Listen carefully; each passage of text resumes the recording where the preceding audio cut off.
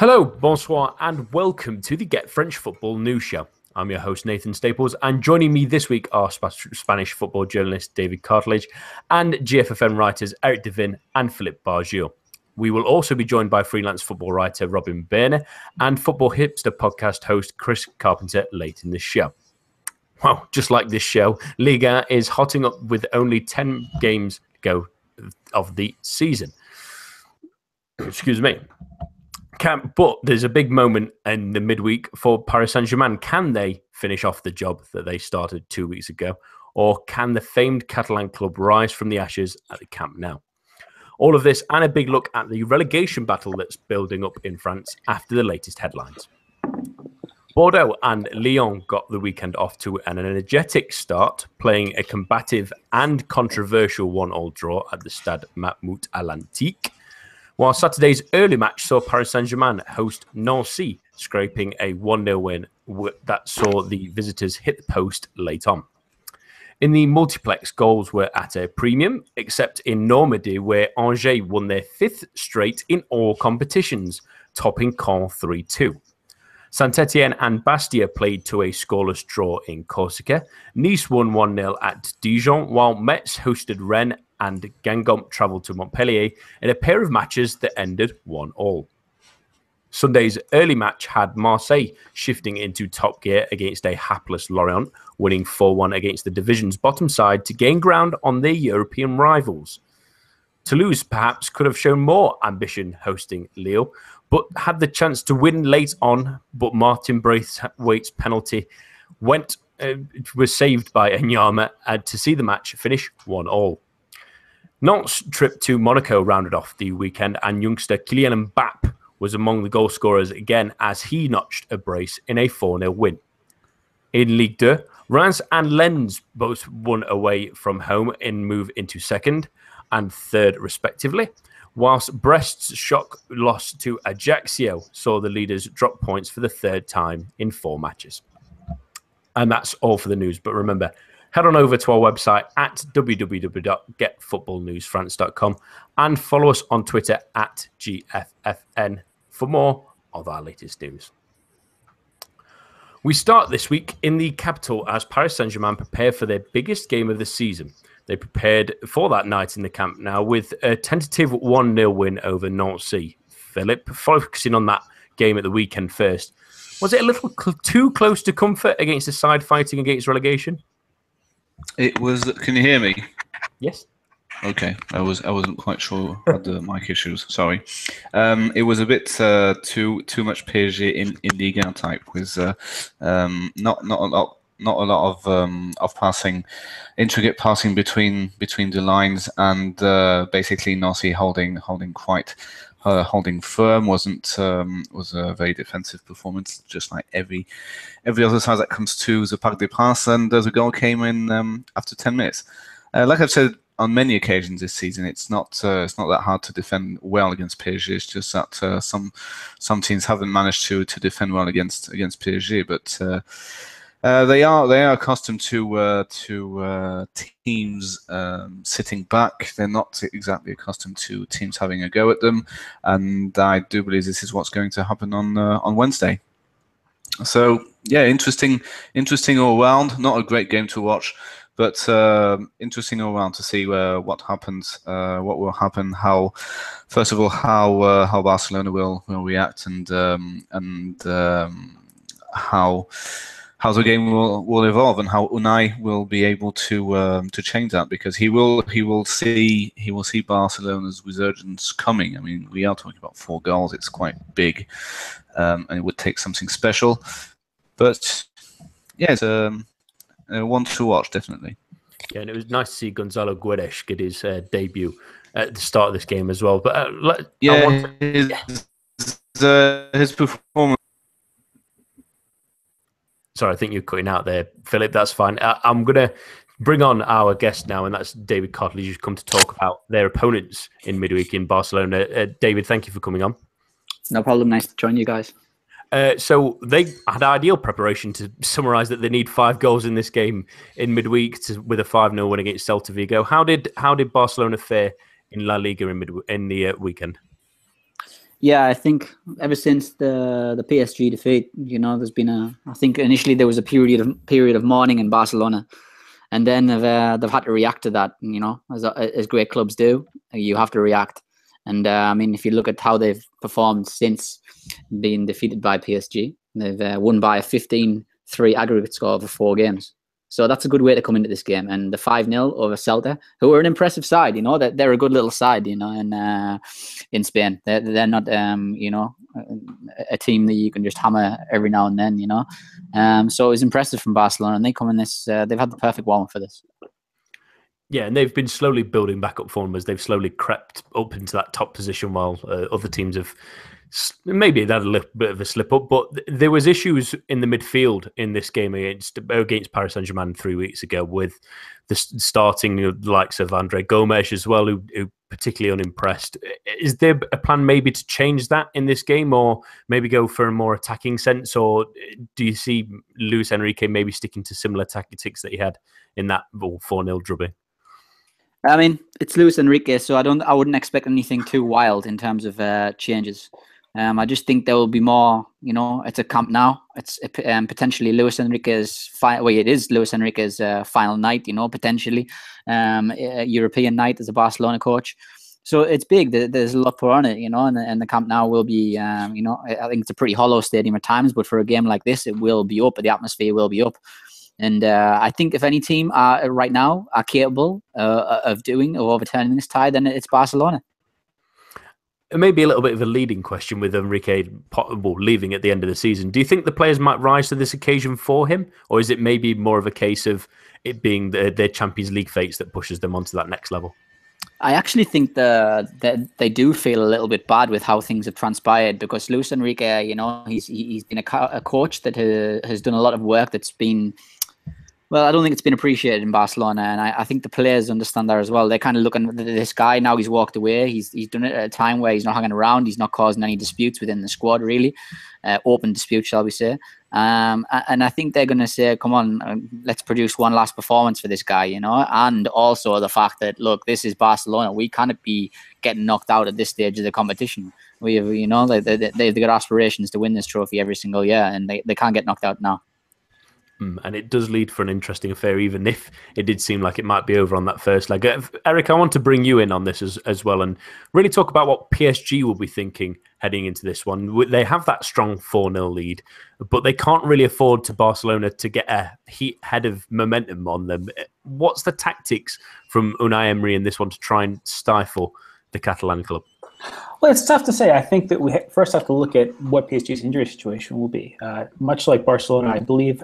Correct me if I'm wrong here. I have doubts, David, about Andres Iniesta. PSG also have a few injury issues as well. It's Adrien Rabiot, Angel Di Maria, and Thiago Motta. Now, obviously, Rabiot and Motta are very important in midfield. If PSG do want to take a more, not necessarily a negative approach, but a more cagey approach, try and hit Barcelona on the counter. Again, one goal will all but end the tie. There may still be a little bit of hope at 4-0, but getting that away goal, I think, can make a big difference.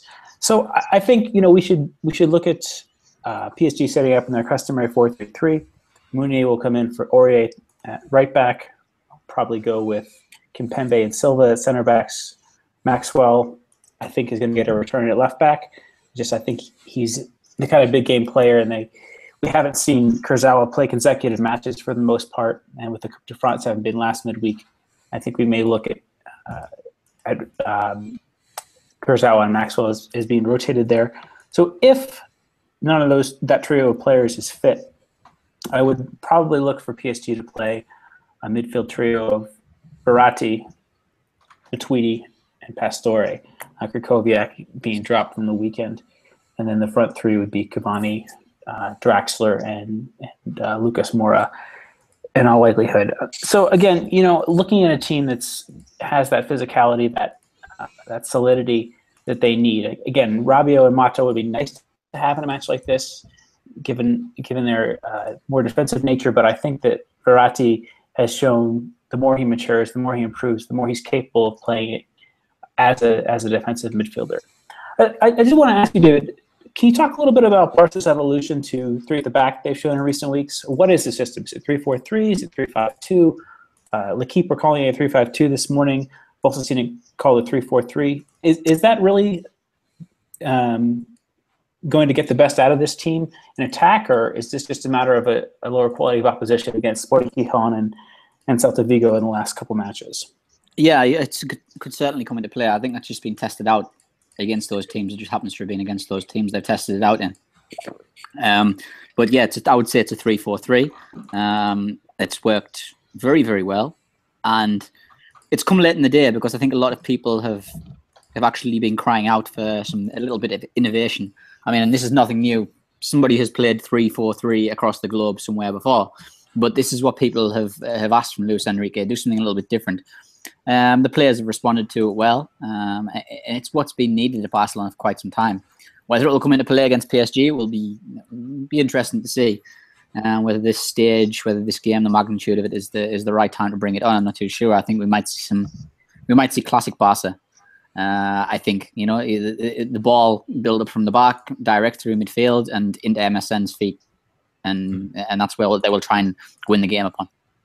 Yeah, and that's the most important area of the field, and that's MSN again, who were, let's say, relatively anonymous at the Parc des Princes a couple of weeks ago, and especially someone like Messi, who's unsurprisingly rebounded from that relatively poor performance to put in about 6 goals and 4 assists in his last couple of games. He's the man again, isn't he? If Barcelona can get him rolling and get the team moving again, that's when they start really piling some pressure on PSG, isn't it, David? Yes, I mean, that's the idea behind this 3-4-3 that Luis Enrique has said. He's said to create superiority in midfield. Now, that is really important because it's the one thing I think that it's where Luis Enrique's reign has ended, I think, on the midfield, quite frankly. And the fact that he said to create superiority in midfield against PSG, this 3-4-3, is interesting because they've needed to do that for a long, long time. That's the problem. That's what happened with the Parc des Princes. They couldn't get the midfield ticking. They couldn't get the midfield into the game. And PSG were fantastic. Don't get me wrong. They really, really were. And those young kids in midfield really, really stepped up and they showed some maturity against the Barca midfield that was clueless, quite frankly. And they took advantage of that, which is fantastic to see a team do that. But I think Barcelona's got to react, and they've got to be more than MSN. MSN are fantastic. They're they might be the greatest trio in football all time. But they still need a support mechanism, and they still need a midfield. See, this is where I think the criticism of Luis Enrique is extremely harsh, is that Barcelona's midfield didn't look all that great in the first leg, mostly due to Rakitic not playing. Had Rakitic, he was supposed to be fit, he was supposed to be starting, and I do reckon that if you had Rakitic instead of Andre Gomes, a fit Rakitic as well, and if Iniesta was a bit more fit, the whole game changes, and Rabiot doesn't own everyone, just like Verratti. Matuidi doesn't get all this freedom. I thought Busquets was playing a bit too far up at times. Mm-hmm. I agree. And that's I don't know. I'm not saying that Luis Enrique is a bad manager. I'm not saying that Guardiola isn't the great manager that he is. But with that midfield trio, it really is not as easy to win games and get the ball to the famous MSN, who did not. I mean, who two out of those 3 players did not perform. They just weren't. It's like they just weren't there. Especially Suarez. Actually Suarez and Messi. I thought Neymar had a pretty good game, but having Andre Gomes instead of Rakitic is just not the same thing. And you had Draxler winning rings around Andre Gomes and Sergio Roberto. And I do well, not worry, because I'm not really that concerned with Barcelona's future, but that some of the players that are coming out of the academy aren't always going to be Messi's and Iniesta's. They are going to be some average players, and it's human nature. You can't create superstars all the time.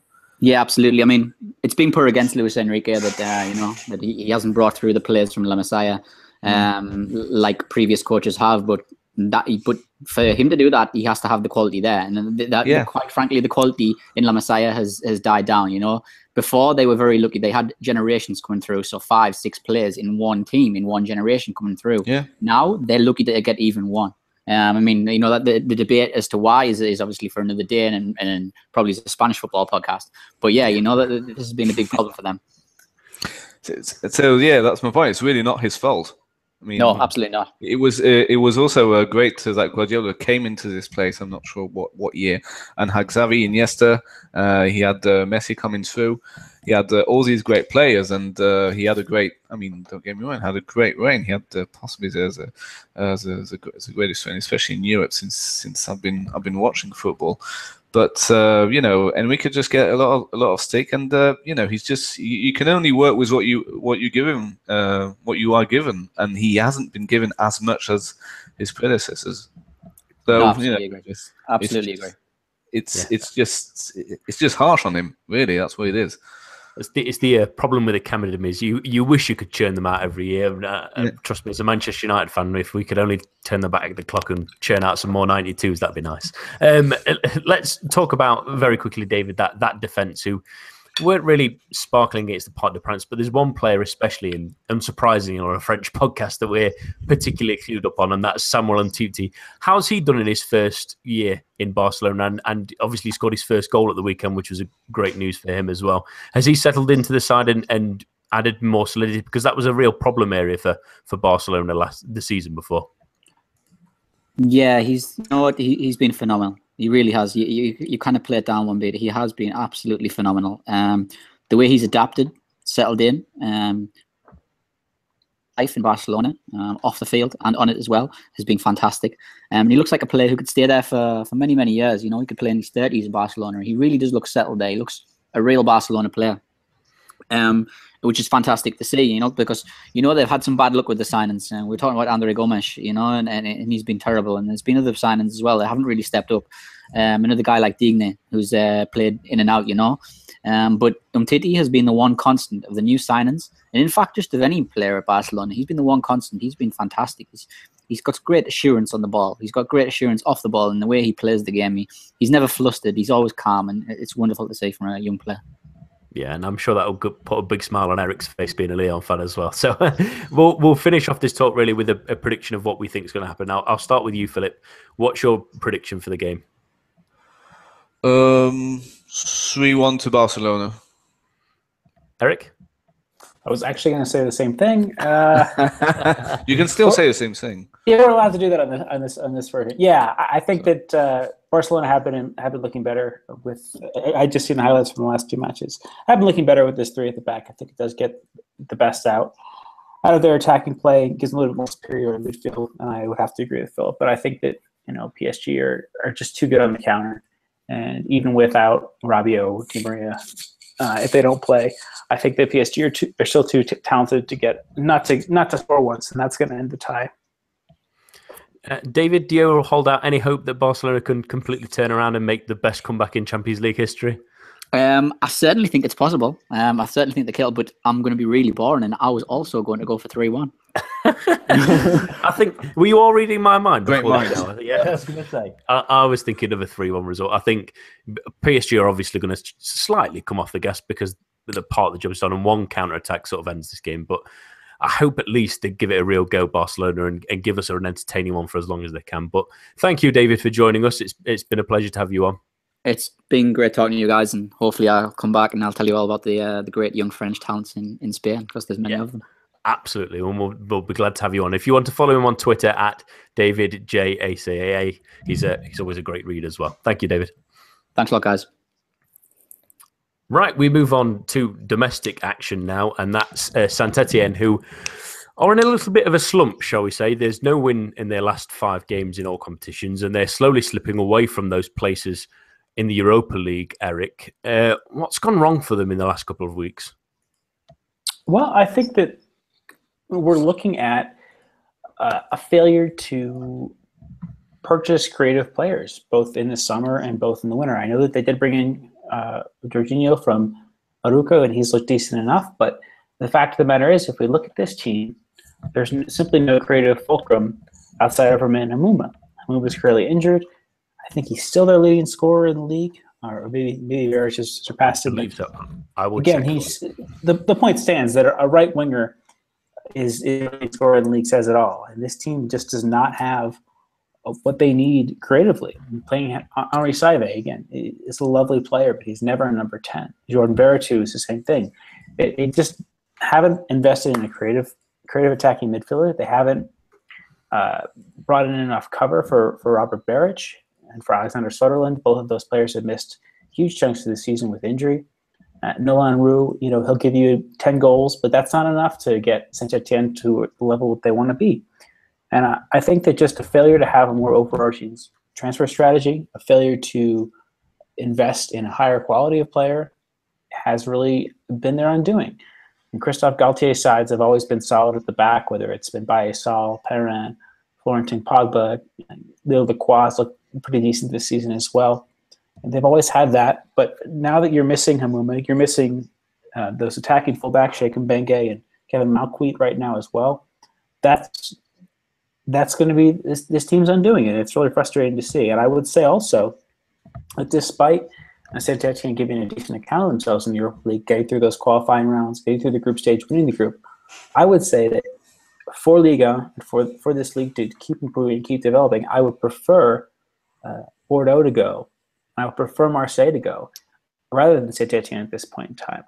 And I know that might seem a little bit controversial. Maybe people are accusing me of Lyon bias, but no, both of those teams, Bordeaux and Marseille, have displayed much more of an intent in terms of bringing in talented young players and giving them a chance and playing with a more impressive attacking style than we've seen from Saint-Etienne. And so it's a matter of deserving, and it's a matter of what I think they can do to have a positive impact on those competitions come next season.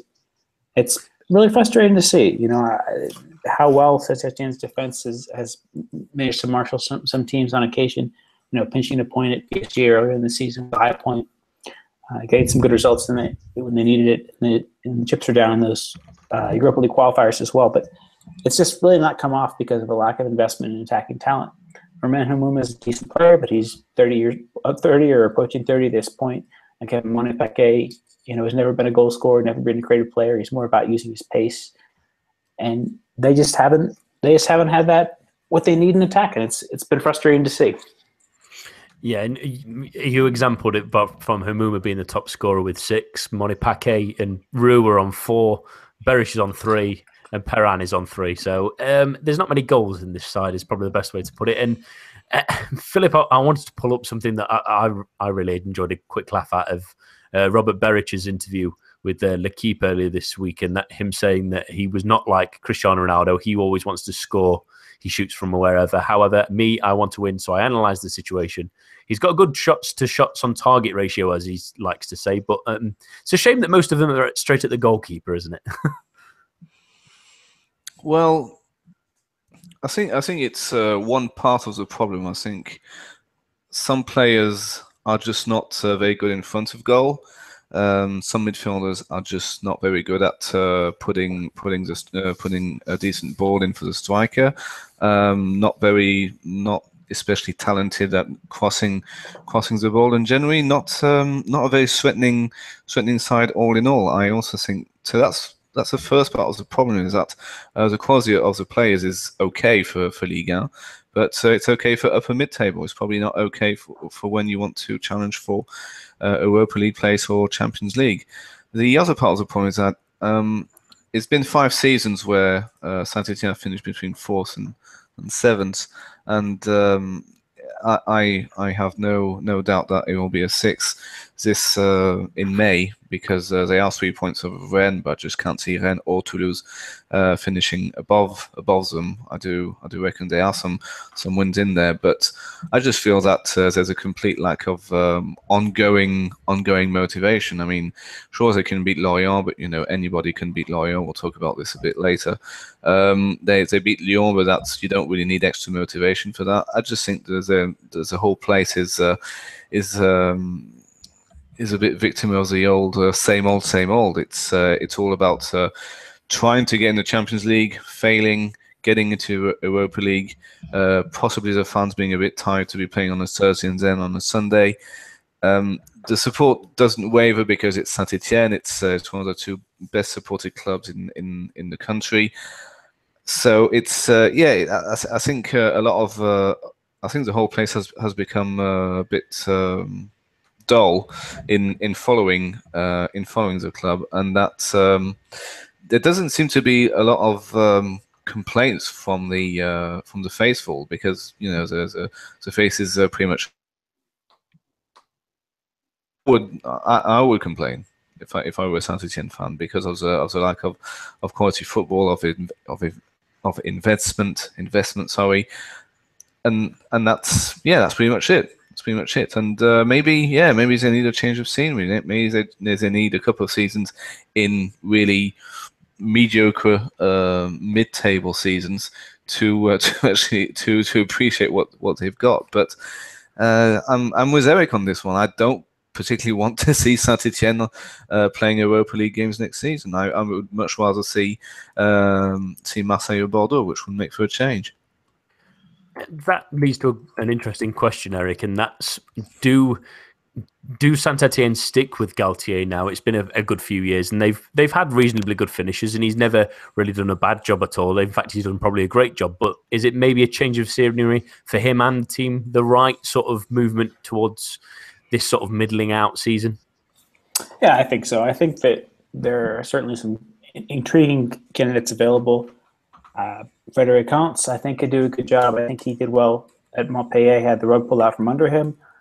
I think, so soon after the transfer window to get let go by Montpellier didn't make a lot of sense. He had that team playing attractive, attacking football on the counter, and I think that Saint-Etienne, with that solid defense, offer a similar sort of template to what Montpellier had as well, but with a little bit of a higher quality of player. I think if you can get him a pacey striker, they'd look really good with Hans at the helm. As for Galtier himself, it's a shame to see this, but the fact of the matter is he hasn't. If he's the one handling the transfer business there, he hasn't done it right.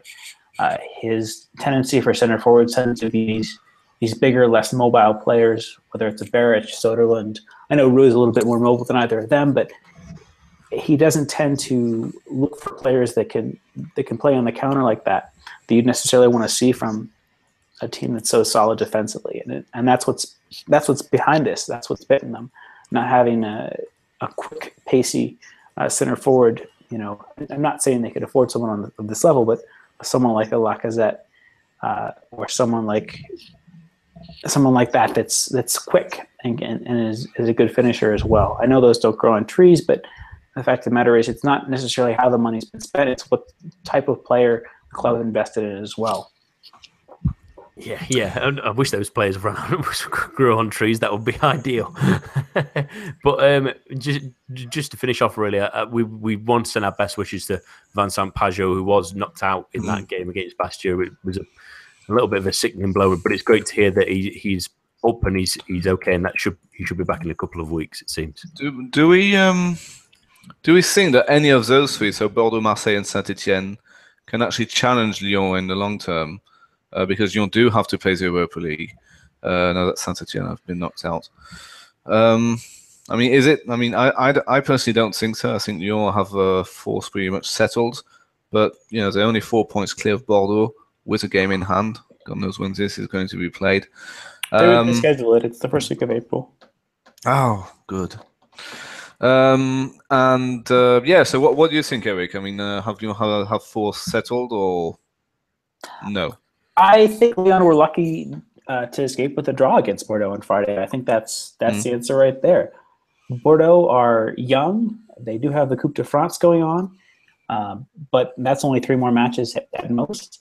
And they're young. They're hungry. There's competition for places throughout the team. Now that, especially even in central defense, now that Jovanovic has come in, those players are going to want to do their best to continue to impress and to push up the table. And I think we've said this time and again that in Ligue 1, the ability to put the ball in the back of the net makes the difference. And Bordeaux have that. They've been a little bit iffy at the back at times, but I think that they seem to be a little bit better now that Carrasco's back in the team.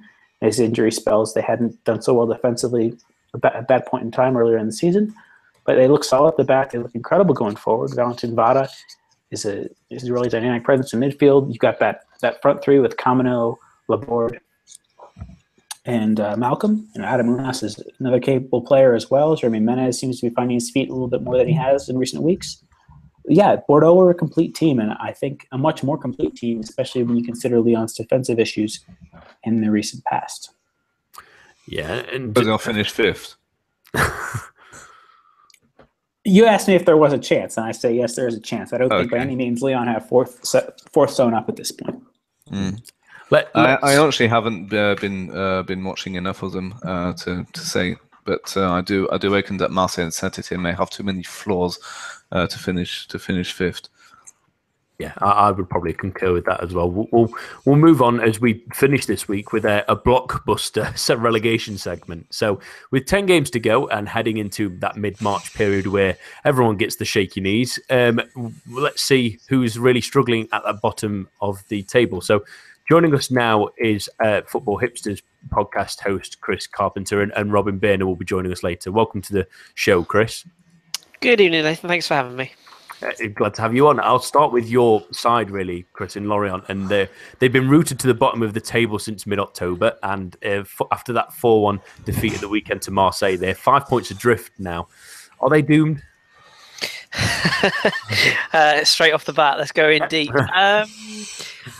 It's looking likely, I have to say. I mean, I've followed them fairly closely for particularly the last couple of years. I've sort of followed them on and off for a number of years, but the most recent years, it's been. I don't know whether it's been coming, but this season it really has come quickly. I had a look at the fixtures before I came on tonight and just sort of refamiliarised myself with what they got, and I saw the looming PSG fixture, and I thought, crikey, that's quite the fixture to go into next after a 4-1 drubbing at home. I think they're going to have to win at least 3 of the next 6 fixtures to have any chance. I think, anything short of that, I think they're doomed. But to be honest, if I take off my my hat of supporting them, I think they are gone anyway, because I don't see where the next win's coming from. To be honest, I don't even see where the next draw's coming from at the moment. It was suicidal defending almost at times at the weekend. I mean, there was an occasion where Zago Toure wanted about 20 minutes on the ball at the back. There was an issue with Lecomte. So that was a bit of a worry as well. Heading forward, is there any hope? I mean, there's Nancy in 2 weeks' time. Caen, they've still got to play in Bastia and Metz. Chris, is there any hope for them, really?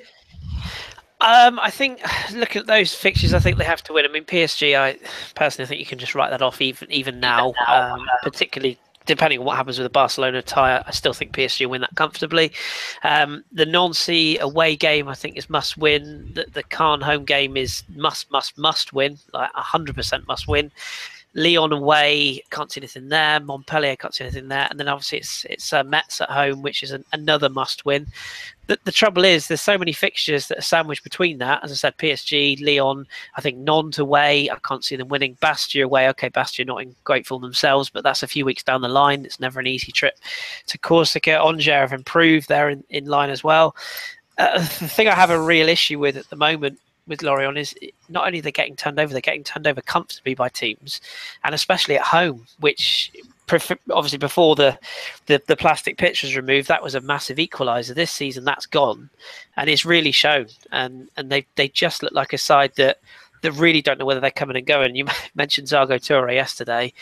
I can't remember a worse performance at centre back. In all the times I've watched French football, it was just appalling. And this is a side, Marseille, that I think I tweeted yesterday. They've just come off of a 5-1 battering at home, albeit against a PSG side that are in form at the moment. And to just lie down and to be 4-0 down, I mean, it could have been 8 or 9. And I just don't think, unless they win those games, the 2 games I really look at are the Nancy and Caen game. I think they have to win those back-to-back to have any hope. I think anything other than 2 wins in those games, and I just can't see them getting out of it. Yeah, there's also the problem of goal difference, isn't there? It's almost it almost feels like not just 5 points from the playoff place, but almost 6, because minus 29 is the worst in the league, and the only one close is Metz, and I'm not even sure they're going to be where they're going to be either. 34 goals conceded away from home this season. I mean, that is relegation form. That is really, and was it 5? I think it's 5 wins from 14 at home. You could honestly see PSG, if they get through against Barca, which I hope they will. You can see them rocking up and putting another 4 or 5 past them next weekend, and then where do they go from there? I think until they get that defence sorted out, I think they'll always score goals with sort of Makanjo and Waris are decent centre forwards. I've always quite liked Benjamin Janot. I know he's not elite centre forward, but I think he'll get you a goal or two. They've got some decent wide players, but if they can't keep the door shut, it's pointless because they can score 2 and concede 5. It's just a vicious circle at the moment. The thing with Lorient is that it's a kind of club that has a small budget, doesn't want to get too big for itself. Had a lot of the Gourcuff effect, Christian Gourcuff, and basically didn't exactly keep them by himself. He did a very good job. He's a very good manager, but you don't feel some type of we need to save the private Lorient in this kind of way. It's like, okay, well, we'll go down. And we'll probably go back up next season. It's, I mean, in France, it's that type of club, and I'm not quite sure the board is that devastated by the result. It doesn't. They don't seem not worried, but not as really worried like the Caen board would be in the same situation. I wanted to piggyback off that very quickly, if I could, Chris. I want to ask. Are you frustrated with the lack of reinvestment that this club have made? They made quite a bit of money from Guerrero and Dong, something to the tune of 30 million euro, I believe. But we haven't seen that back in. We've seen Steven Barrera brought in. We've seen Pabernez brought in from Bastia. We've seen Wakaso brought in. But again, none of these players are on that 5 million, 10 million euro level. That are gonna make a difference to a team battling relegation. Is that something that they should have been looking at doing, or was relegation inevitable by not reinvesting that money? It's a massive frustration for me. I don't have pick clubs because in England I'm an Arsenal fan, and talk about reinvestment and the board. I could talk to you for hours about what clubs that I follow, and it has got a reek of that. The trouble I've got, and I think Philip made a good point now. I don't really see where Lorient are going. I don't. The project that was taken on, and as you mentioned, Gourcuff, obviously he took them on to I wouldn't say a high level, but he took them into being a comfortable mid-table side that would have a decent season, maybe flash around the European places and then fall away. This season, I don't see what the remit was other than get in low, sell high. The Ndong deal, I think they had to take the money because he's a decent midfielder. I don't know if he's any more than that. Maybe a passable midfielder, but I don't think he's elite level. And my big concern now is that you look at the 2 assets they've got. I've mentioned them already, Makanjo and Waris. Remember when they sold Abubakar? Waris and Makanjo strike me as another 2 that will be the first out the door. I'm surprised one of them didn't go in January, actually. I think maybe he would have done if they got the big bid. But I just don't see where this money's gone. There is no investment in players that could dig them out of this situation. I actually thought Pabernez was a decent signing. I thought they needed something at the back, and I thought Moreira was potentially a player that would step forward this year, and he has at some points. But there's no player that you look at in that side now and you say, okay, he's come in, he'll make the difference.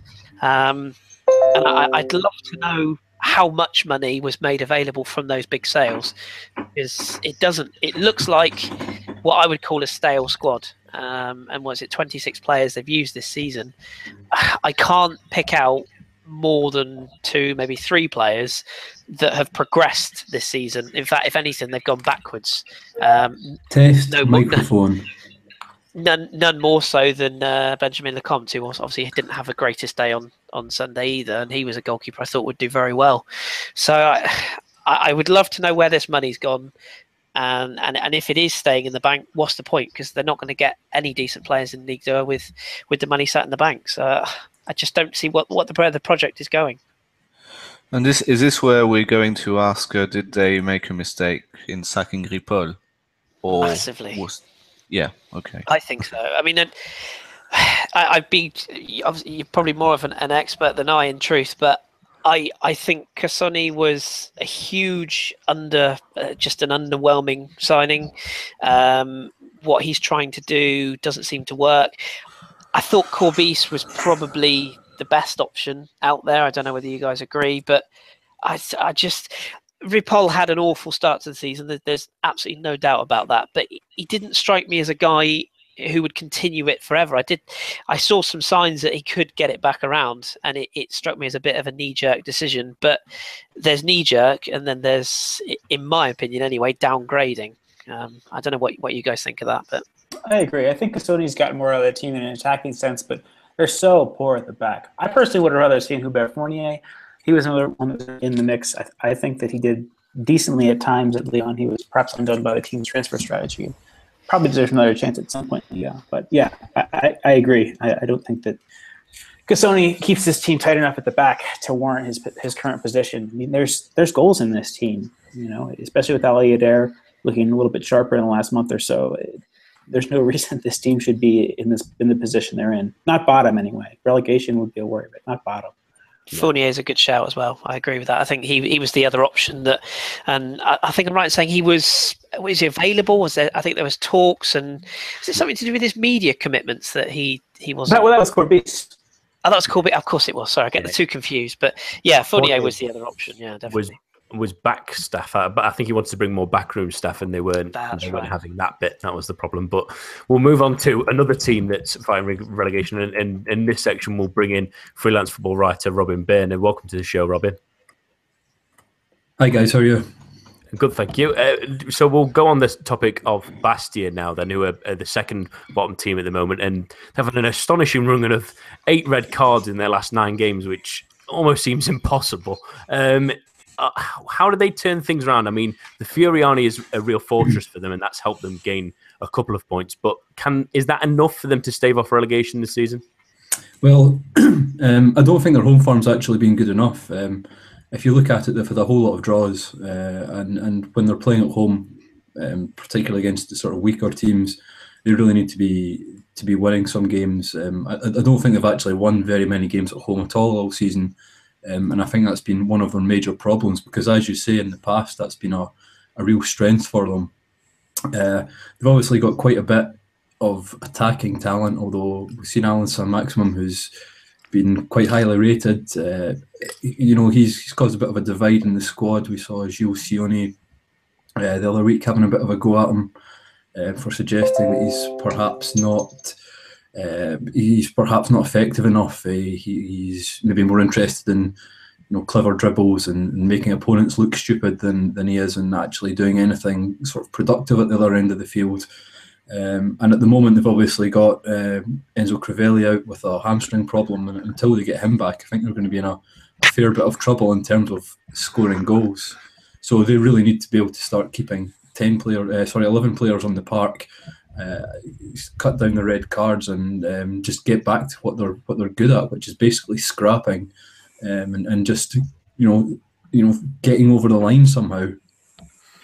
Yeah, and it's perennial red card master Kawasaki, who's got many of those red cards as well, it seems, this season. And as you mentioned, the 3 wins at home this season, that's not what you expect from them, but have they got the defence to hold out against teams? I mean, there's a 3-0 defeat to Angers a couple of weeks ago. There's 4-1 at Toulouse. There's a 7-0 loss in the Cup to Paris Saint-Germain. Have they got enough at the back to sort of keep teams out and show the frustration? Because they had decent games at home, at least against Monaco and Nice and Paris Saint-Germain, where they showed they could have a little bit of steel at the back there. Yeah, they certainly showed that, but at the same time, they've struggled to get a bit of balance. And until they get that, they're going to be in a lot of trouble. I think if they just concentrate on defending, they're actually not too bad a team. But it's getting the balance of being able to defend and attack at the same time, and work out a way of getting these wins that they've been bereft of, I guess, this season. If you look at the defenders individually, I don't think they're particularly good, and they're not particularly good as a unit either. And of course, it's not been helped because Kuzak's been sent off so many times, and when he's not playing, they're just not as effective because he's obviously such an important player for them in the middle of the park in terms of breaking play up and making life difficult for opponents. So yeah, I mean, they just really need to start tightening up their discipline and finding a way of striking a balance between defence and attack. I honestly think now it's too late for them. I think they'll probably go. And he made a great point about Kawasaki. He's best described as combative, and that's probably being a little bit complimentary in all honesty. Eric, I wanted to mention a player who I've particularly enjoyed at Bastia this season. It's probably been the main reason they're not already down, and that's Jean-Louis Leca. What a difference would it be for that team if they lost a player like him or didn't have someone like him in their ranks? I actually think that his backup, Thomas Vincenzini, has been all right. I think that Leca to me is like Vincent Anyama light. They're both not the biggest keeper, but they have a tendency to pull off the spectacular. And I think that's, in some ways, it gives them a better reputation than they might have otherwise. That they're able to make these fantastic saves that catch the eye, that show up on highlight reels. But sometimes they can be not that great in terms of their aerial presence, not that great in terms of their positioning. And that can let them down at times. Bleck is certainly better than Vincenzini, but I don't think that his being with the team would make a huge difference at this point in time. I think that their attacking issues are much more pressing. We have to only look at the team's record with and without Crivelli. I think his injury has been a huge difference.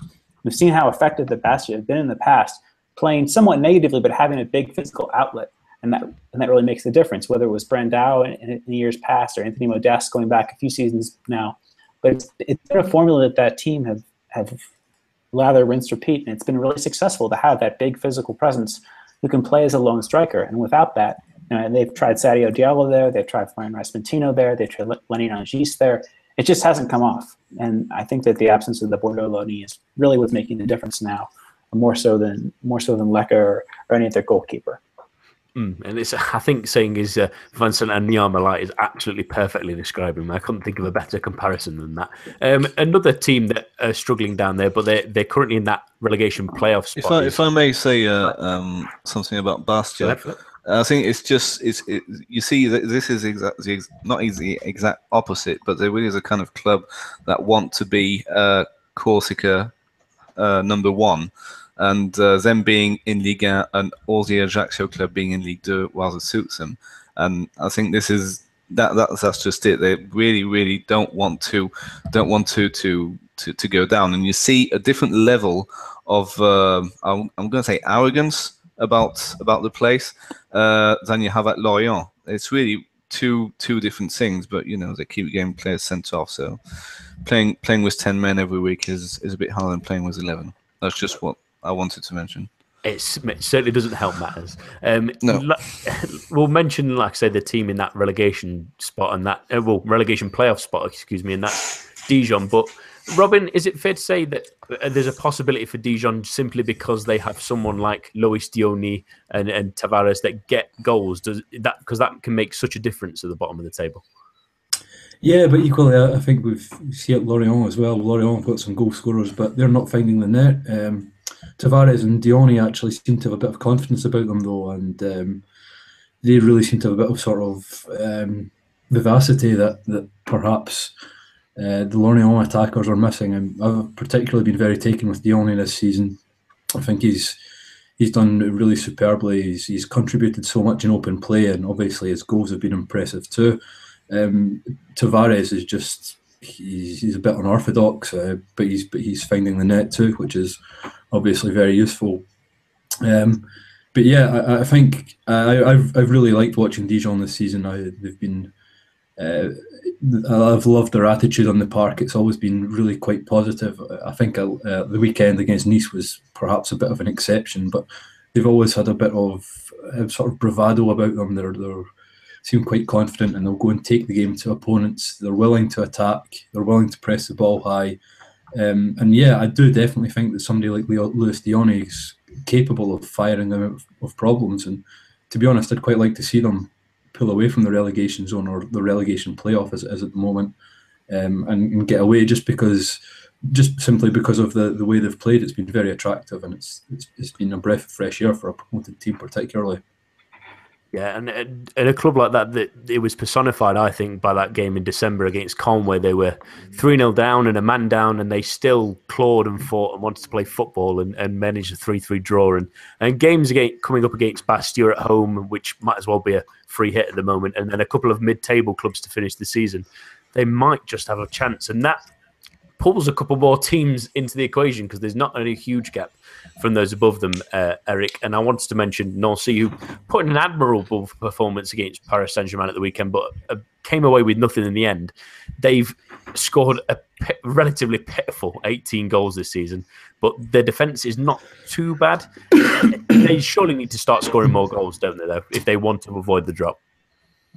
Yeah, I think that's the frustration with Nancy. We saw a lot of these teams affect some sort of positivity in the transfer window. Even Dijon bringing in Haddadi and the Korean guy, Kwon Hoon, I'm not sure what the name order is for Koreans, Chang-Hoon Kwon.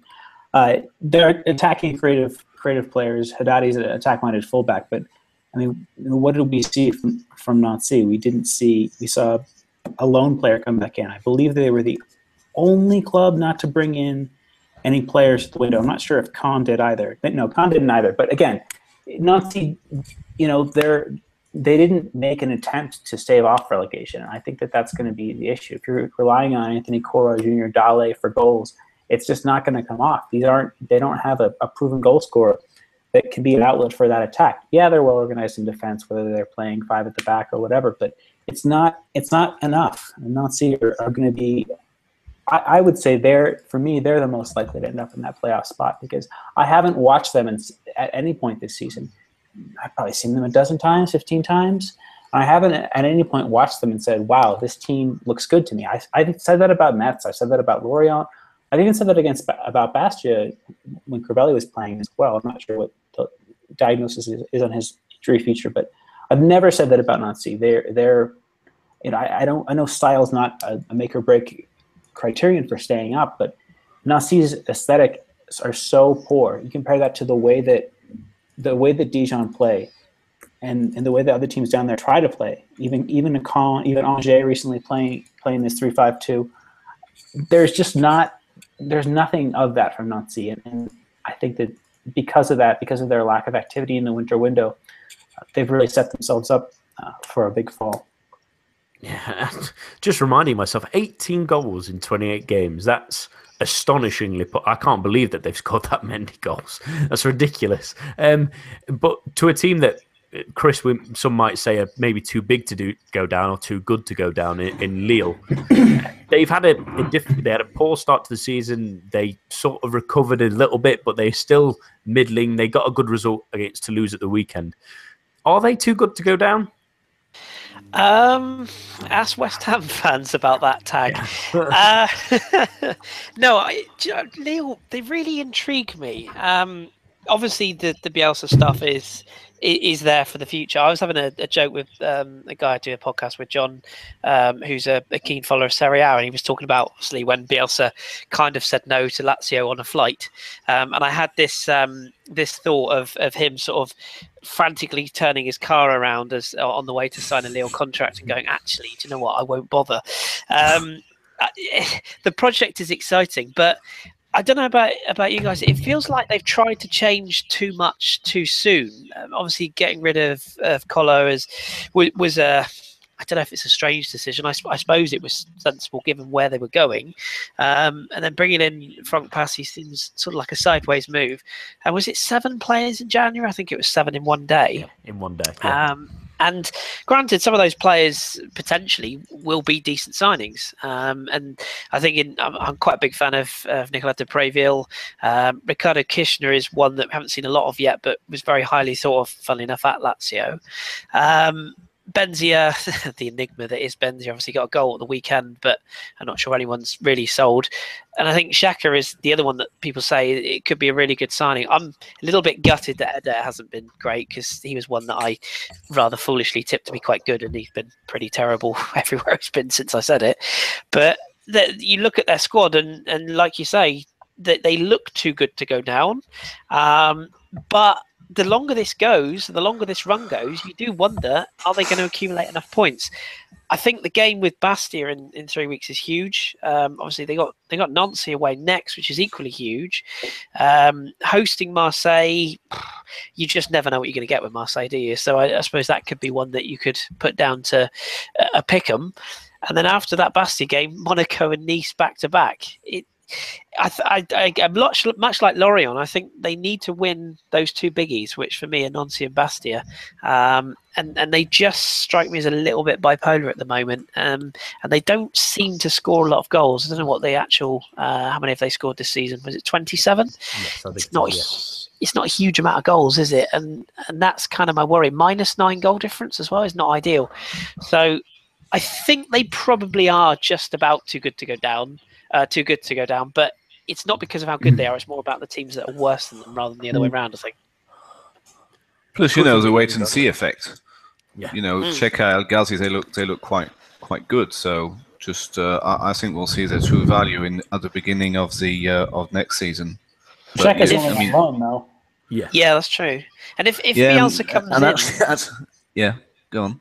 I was just going to say, if Bielsa comes in, I don't know what the financial situation is with the players they brought in now, but is he going to? Has he had a say in these signings, or is he going to come in and say, no, I want a whole new squad? Because you know what he's like with regards to how he sets things up and how he plays. It's only one way. So is he going to look at this squad and go, actually, we need to strip this all away again? If so, what was the point? I have a feeling he might have had a little bit of a say in it. I think you might be right. Yeah, we'll quickly go through the final two teams that we'll say from Montpellier might be just about safe enough now. But Robin, I wanted to talk about Metz, who've recovered really fashionably in the last couple of weeks, and that's mainly down to their January signing Cheikh Diabate, who scored 5 in 6 games. He's been an absolutely massive difference for this club, hasn't he? Yeah, he's been outstanding.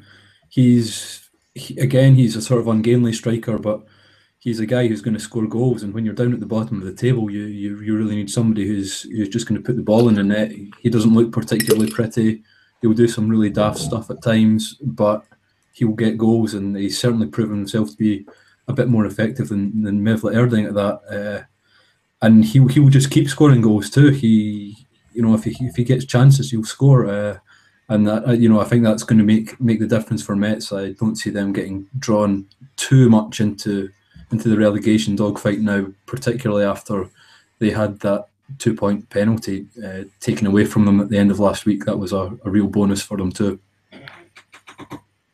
Yeah, absolutely massive to get that out of the way. And Diabate sometimes looks like Bambi on ice sometimes when he's playing football, but it's effective, if not beautiful at least. But finally, Caen, who are another side that have some interesting attacking players, really, Philip, and they tend to put on little runs of 1-0 wins that get them back out of trouble. But could they sink back in?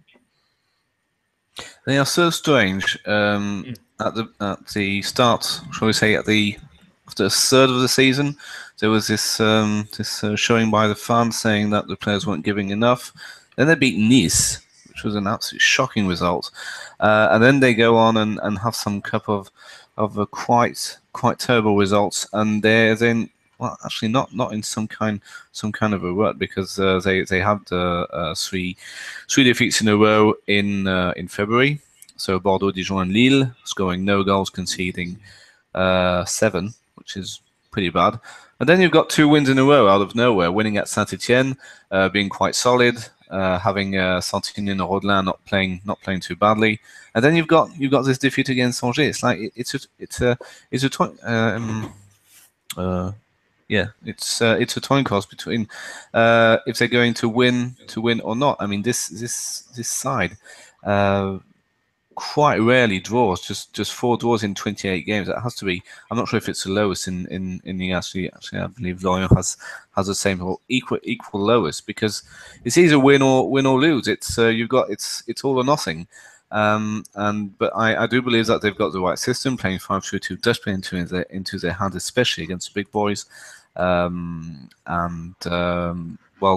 thing is that they'll need to be safe before the last by the 34th match day, because their last 4 games are Marseille, Toulouse, Rennes, and a final trip to PSG, who will probably be fighting for the title by that time.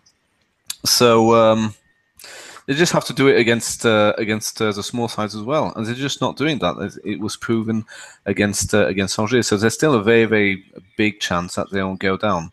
Saying this, I do not think any side above Caen are at all concerned by relegation. I think more than 30 points at this stage is more than enough to stay up. Yeah, that's absolutely where the cut-off point looks to be as it's slowly going into that last third of the season. Just very quickly, I'm going to go with predictions then. So, Robin, who are your bottom two and who's going to be in the relegation playoff? The bottom two will be as they are now, so I'm going to go for Lorient and Bastia. And in the playoff will be Nancy, and they will win the playoff. Chris? Lorient, sigh. Lorient for me. I actually think Caen are in real trouble. I think they'll go. And I think in the playoff, I'm going to say Nancy at a push. Eric? Current bottom two and Nancy, and the playoff depends who they get. If they get someone like Reims, Troyes, that have a decent attack, I could see them losing the playoff as well. Philip? Current bottom two and Metz. And I'm pretty sure they win the playoff, no matter who is it against. I'm going to go for the clean sweep for Lorient as well, and probably Bastia look cut to drift in. Nancy to lose a playoff, I think, to whoever they play. I think whoever they end up playing, maybe a bit too confident, bit more adventurous up front, and that might see them struggle. That's all that we have time for this week. My thanks to Robin, Chris, David, Eric, Philip, and to everyone listening at home. Join us for the preview show hosted by Eric on Thursday, and we will see you here at the same time, same place next week. À bientôt, and goodbye.